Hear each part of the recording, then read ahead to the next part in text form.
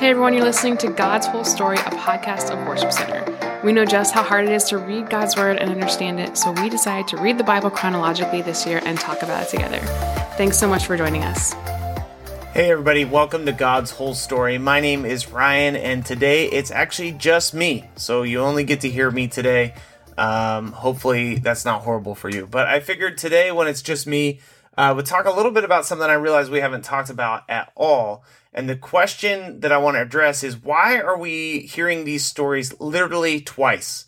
So because we're doing this in an audio Bible kind of a format where we just read exactly what the readings are for the day, especially when it comes to the story of Saul, of David, of Solomon, you're getting to hear all of these stories twice. We've actually joked about this before, how it seems very redundant and kind of a waste of time to tell you almost exactly the same stories two different times. That's because we're reading the accounts from Samuel and Kings, as well as the accounts from 1st and 2nd Chronicles. So when we're doing that, we're getting a record from different books, and those books were written at different times. So when we look at the book of Samuel, the book of Kings, we are looking at literature that was written for people in Israel. They were pretty much about to go into exile. So this would be like the late 500 BC. And really what they were trying to do is they were being conquered and Jerusalem was being destroyed. Is they were trying to collect like a meaningful account of their history so that their descendants would know, who they are, what their stories are, what their history is. And so a lot of times in those books, you'll see like a lot of detail about who these people are. And a lot of times it's not very flattering. I know we've had Lindsay Lotzball on before. She was talking specifically about how it's interesting that there's some pretty embarrassing accounts in the book of Samuel specifically, and also in the book of Kings, that just makes David seem like not a great guy. Now, when you look at Chronicles, if you look for some of those embarrassing stories specifically about David, you won't find them. So one of the greatest examples of this is if you go looking in 1st Chronicles for the story of David and Bathsheba, where he commits adultery and has a woman's husband killed, you won't find it. It's not in Chronicles. And the reason with that is actually the motivation of the writer. A lot of people think that Chronicles was written later on, after the Jews had returned from exile.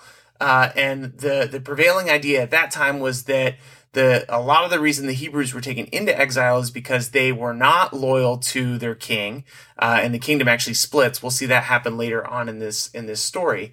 But it seems like maybe what the writer wanted to do was present a better picture of their leaders, so that there could be some kind of unifying thing to look forward to in the future. Another thing that you'll find in Chronicles is kind of this idea that there is a better king coming. The writer of Chronicles seems to be more interested in the future than just recording the past. So that's why when we read over these books, I would actually challenge you, if you're a regular listener, just listen with that kind of an ear. When we say we're listening from Kings, listen for someone who's writing just to record history.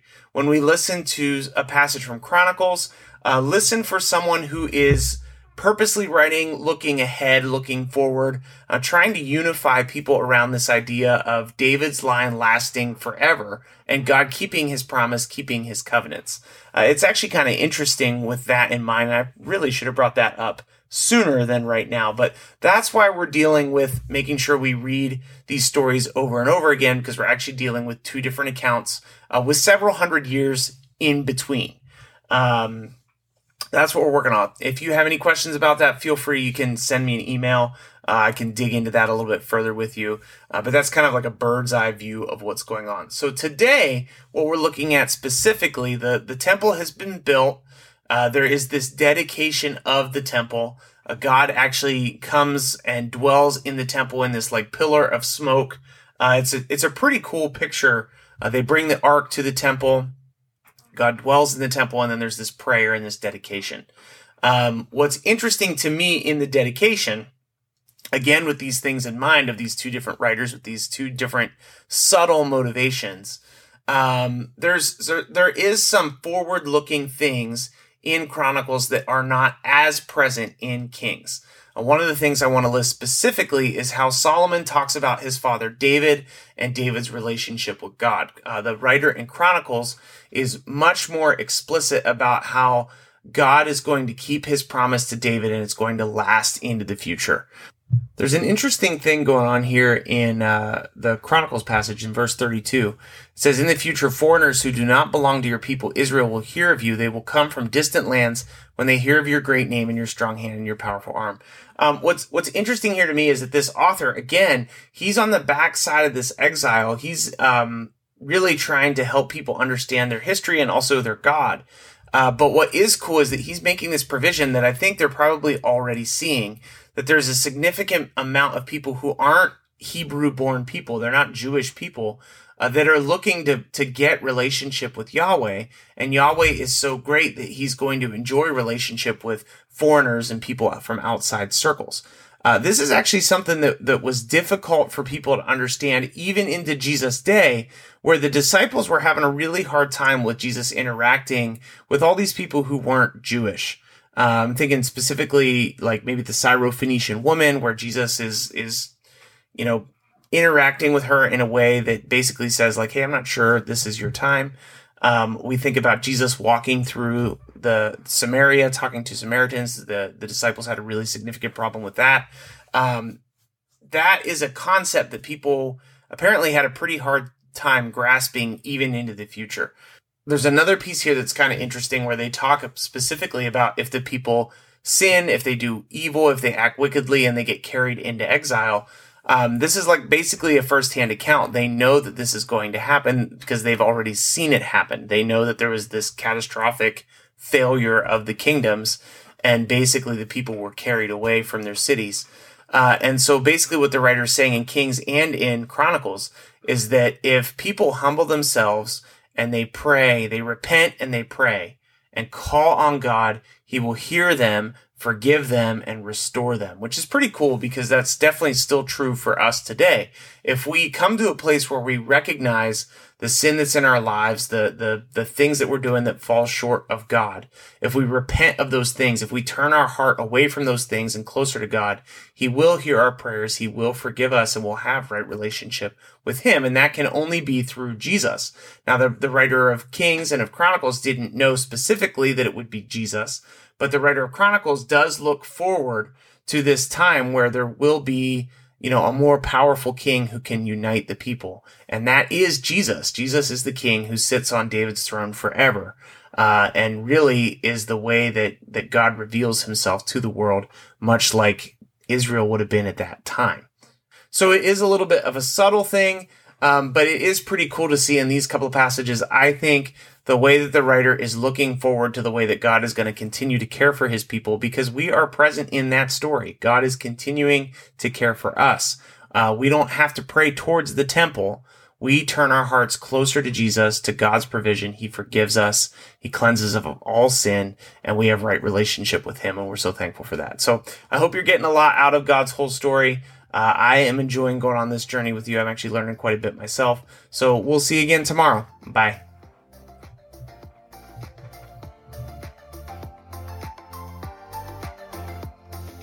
1 Kings 8.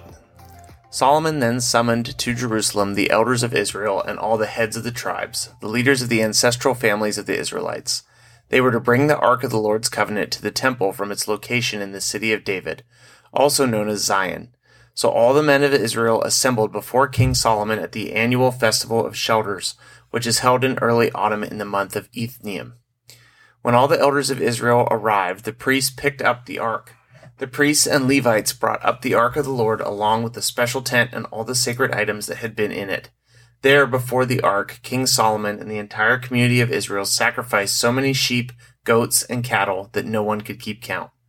Then the priests carried the ark of the Lord's covenant into the inner sanctuary of the temple, the most holy place, and placed it beneath the wings of the cherubim.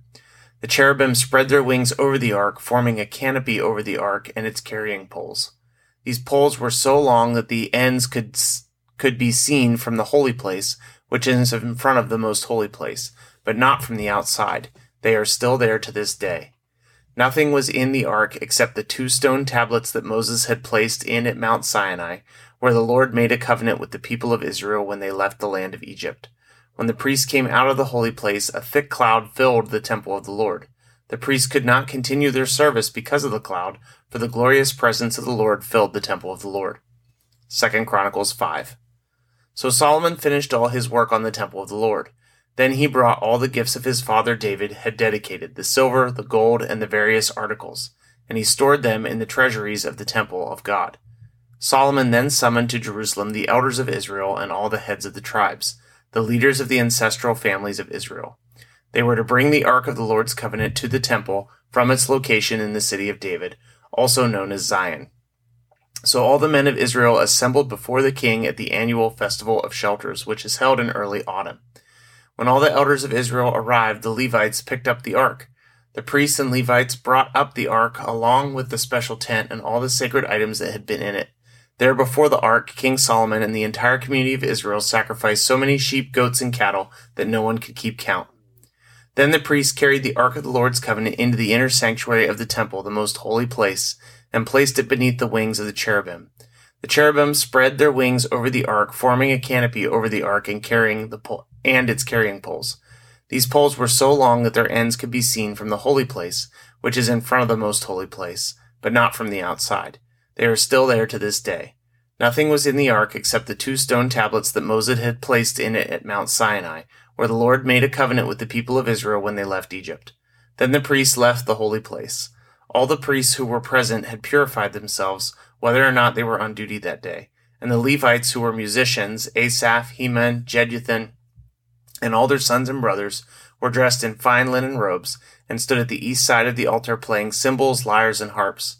They were joined by 120 priests who were playing trumpets. The trumpeters and singers performed together in unison to praise and give thanks to the Lord. Accompanied by trumpets, cymbals, and other instruments, they raised their voices and praised the Lord with these words: He is good. His faithful love endures forever. At that moment, a thick cloud filled the temple of the Lord. The priests could not continue their service because of the cloud, for the glorious presence of the Lord filled the temple of God. 1 Kings 8. Then Solomon prayed, O Lord, you have said that you would live in a thick cloud of darkness. Now I have built a glorious temple for you, a place where you can live forever. Then the king turned around to the entire community of Israel standing before him and gave this blessing. Praise the Lord, the God of Israel, who has kept the promise he made to my father David. For he told my father, from the day I brought my people out of Egypt, I have never chosen a city among any of the tribes of Israel as the place where a temple should be built to honor my name. But I have chosen David to be king over my people. Then Solomon said, My father David wanted to build this temple to honor the name of the Lord, the God of Israel. But the Lord told him, You wanted to build the temple to honor my name. Your intention is good, but you are not the one to do it. One of your own sons will build the temple to honor me. And now the Lord has fulfilled the promise he made, for I have become king in my father's place, and now I sit on the throne of Israel just as the Lord promised. I have built this temple to honor the name of the Lord, the God of Israel. And I have prepared a place there for the ark, which contains the covenant that the Lord made with our ancestors when he brought them out of Egypt. 2 Chronicles 6. When Solomon prayed, O Lord, you have said that you would live in a thick cloud of darkness. Now I have built a glorious temple for you, a place where you can live forever. Then the king turned around to the entire community of Israel standing before them and gave this blessing. Praise the Lord, the God of Israel, who has kept the promise he made to my father David. For he told my father, From the day I brought my people out of the land of Egypt, I have never chosen a city among any of the tribes of Israel as a place where a temple should be built to honor my name. Nor have I chosen a king to lead my people of Israel. But now I have chosen Jerusalem as a place for my name to be honored, and I have chosen David to be the king over my people. Then Solomon said, My father David wanted to build this temple to honor the name of the Lord, the God of Israel. But the Lord told him, You wanted to build the temple to honor my name. Your intention is good, but you are not the one to do it. One of your own sons will build the temple to honor me. And now the Lord has fulfilled the promise he made, for I have become king in my father's place. And now I sit on the throne of Israel, just as the Lord promised. I have built this temple to honor the name of the Lord, the God of Israel. There I have placed the ark, which contains the covenant that the God made with the people of Israel. Then Solomon stood before the altar of the Lord in front of the entire community of Israel. He lifted his hands towards heaven, and he prayed, O Lord God of Israel, there is no God like you in all of heaven above or on the earth below. You keep your covenant and show unfailing love to all who walk before you in wholehearted devotion. You've kept your promise to your servant David, my father. You made that promise with your own mouth, and with your own hands you fulfilled it today. And now, O Lord, God of Israel, carry out the additional promise you made to your servant David, my father. For you said to him, if your descendants guard their behavior and faithfully follow me as you have done, one of them will always sit on the throne of Israel. Now, O God of Israel, fulfill this promise to your servant David, my father. But will God really live on earth? Why, even the highest heavens cannot contain you. How much less this temple I have built? Nevertheless, listen to my prayer and my plea, O Lord my God. Hear the cry and the prayer that your servant is making to you today. May you watch over this temple night and day, this place where you have said my name will be there. May you always hear the prayers I make towards this place. May you hear the humble and earnest requests from me and your people Israel when we pray towards this place. Yes, hear us from heaven where you live, and when you hear, forgive. If someone wrongs another person and is required to take an oath of innocence in front of your altar in this temple, then hear from heaven and judge between your servants, the accuser and the accused. Punish the guilty as they deserve. Acquit the innocent because of their innocence. If your people Israel are defeated by their enemies because they have sinned against you, and if they turn to you and acknowledge your name and pray to you here in this temple, then hear from heaven and forgive the sin of your people Israel and return them to this land you gave their ancestors. If the skies are shut up and there is no rain because your people have sinned against you, and if they pray toward this temple and acknowledge your name and turn from their sins because you punished them, then hear from heaven and forgive the sins of your servants, your people in Israel. Teach them to follow the right path and send rain on your land that you have given your people as their special possession. If there is famine in the land, or a plague, or crop disease, or attacks of locusts or caterpillars, or if your people's enemies are in the land besieging their towns, whatever disaster or disease there is, and if your people pray about their troubles, raising their hands toward the temple, then hear from heaven where you live and forgive. Give your people what their actions deserve, for you alone know each human heart. Then they will fear as long as they live in the land you gave your ancestors. In the future, foreigners who do not belong to your people Israel will hear of you. They will come from distant lands because of your name, for they will hear of your great name and your strong hand and your powerful arm. And when they pray toward this temple, then hear from heaven where you live, and grant what they ask of you. In this way, all the people of earth will come to know and fear you, just as your own people Israel do. They too will know that this temple I have built honors your name. If your people go out where you send them to fight their enemies, and if they pray to the Lord by turning toward this city you have chosen, and toward this temple I have built to honor your name, then hear their prayers from heaven and uphold their cause. If they sin against you, and who has never sinned, you might become angry with them and let their enemies conquer them and take them captive to their land far away or near. But in the land of exile, they might return to you in repentance and pray, we have sinned, done evil, and acted wickedly. If they turn to you with their whole heart and soul in the land of their enemies, and pray toward the land you gave to their ancestors, toward this city you have chosen, and toward this temple I have built to honor your name, then hear their prayers and their petition from heaven where you live and uphold their cause. Forgive your people who have sinned against you. Forgive all the offenses they have committed against you. Make their captors merciful to them, for they are your people, your special possession, whom you brought out of the iron-smelting furnace of Egypt. May your eyes be open to my requests and to the requests of your people Israel. May you hear and answer them whenever they cry out to you. For when you brought our ancestors out of Egypt, O sovereign Lord, you told your servant Moses that you had set Israel apart from all other nations of the earth to be your own special possession. 2 Chronicles 6. Then Solomon stood before the altar of the Lord in front of the entire community of Israel. He lifted his hands in prayer. Now Solomon had made a bronze platform 7.5 feet long, 7.5 feet wide, and 4.5 feet high, and had placed it at the center of the temple's outer courtyard. He stood on the platform, and then he knelt in front of the entire community of Israel and lifted his hands towards heaven. He prayed, O Lord, God of Israel, there is no God like you in all of heaven and earth. You keep your covenant and show unfailing love to all who walk before you in wholehearted devotion. You've kept your promise to your servant David, my father. You made that promise with your own mouth, and with your own hands you fulfilled it today. And now, O Lord, God of Israel, carry out the additional promise you made to your servant David, my father. For you said to him, if your descendants guard their behavior and faithfully follow my law as you have done, one of them will always sit on the throne of Israel. Now, O Lord, God of Israel, fulfill this promise to your servant David. But will God really live on earth among people? Why, even the highest heavens cannot contain you. How much less this temple I have built? Nevertheless, listen to my prayer and my plea. O Lord my God, hear the cry and the prayer that your servant is making to you.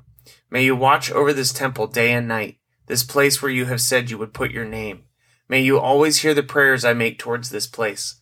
May you hear the humble and earnest requests from me and your people Israel when we pray towards this place. Yes, hear us from heaven where you live, and when you hear, forgive. If someone wrongs another person and is required to take an oath of innocence in front of your altar at this temple, then hear from heaven and judge between your servants, the accuser and the accused. Pay back the guilty as they deserve. Acquit the innocent because of their innocence. If your people Israel are defeated by their enemies because they have sinned against you, and if they turn back and acknowledge your name and pray to you here in this temple, then hear from heaven and forgive the sin of your people Israel, and return them to this land you gave them and to their ancestors. If the skies are shut up and there is no rain because your people have sinned against you, and if they pray towards this temple and acknowledge your name and turn from their sins because you have punished them, then hear from heaven and forgive the sins of your servants, your people Israel. Teach them to follow the right path and send rain on your land that you have given to your people as their special possession. If there is a famine in the land, or a plague, or crop disease, or attack of locusts or caterpillars, or if your people's enemies are in the land besieging their towns, whatever disaster or disease there is, and if your people Israel pray about their troubles or sorrow, raising their hands toward this temple, then hear from heaven where you live and forgive. Give your people what their actions deserve, for you alone know each human heart. Then they will fear you and walk in your ways as long as they live in the land you gave your ancestors. In the future, foreigners who do not belong to your people Israel will hear you. They will come from distant lands when they hear of your great name and your strong hand and your powerful arm. And when they pray towards this temple, then hear from heaven where you live and grant what they ask of you. In this way, all the people of the earth will come to know and fear you, just as your own people Israel do. They too will know that this temple I have built honors your name. If your people go out where you send them to fight their enemies, and if they pray to you by turning toward this city you have chosen, and toward this temple I have built to honor your name, then hear the prayers from heaven and uphold their cause. If they sin against you, and who has never sinned, you might become angry with them and let their enemies conquer them and take them captive to a foreign land far away or near. But in that land of exile, they might turn to you in repentance and pray, "We have sinned, done evil, and acted wickedly." If they turn to you with their whole heart and soul in the land of their captivity and pray toward the land that you gave to their ancestors, toward this city you have chosen, and toward this temple I have built to honor your name, then hear their prayers and their petitions from heaven where you live and uphold their cause. Forgive your people who have sinned against you. O my God, may your eyes be open and your ears attentive to all the prayers made to you in this place. And now arise, O Lord God, and enter your resting place, along with the ark, the symbol of your power. May your priests, O Lord God, be clothed with salvation. May your loyal servants rejoice in your goodness. O Lord God, do not reject the king you have anointed.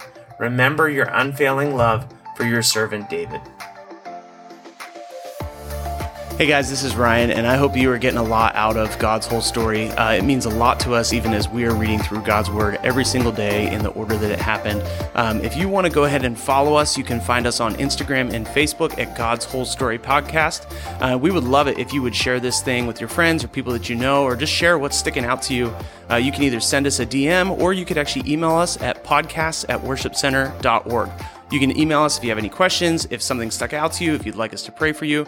And if you want a Bible, if you don't have one right now, or if you want a copy of the one that we're using to go through God's whole story, we'd be happy to send that to you. So go ahead and reach out to us in any way that you'd like. We'd love to hear from you. Have a great day.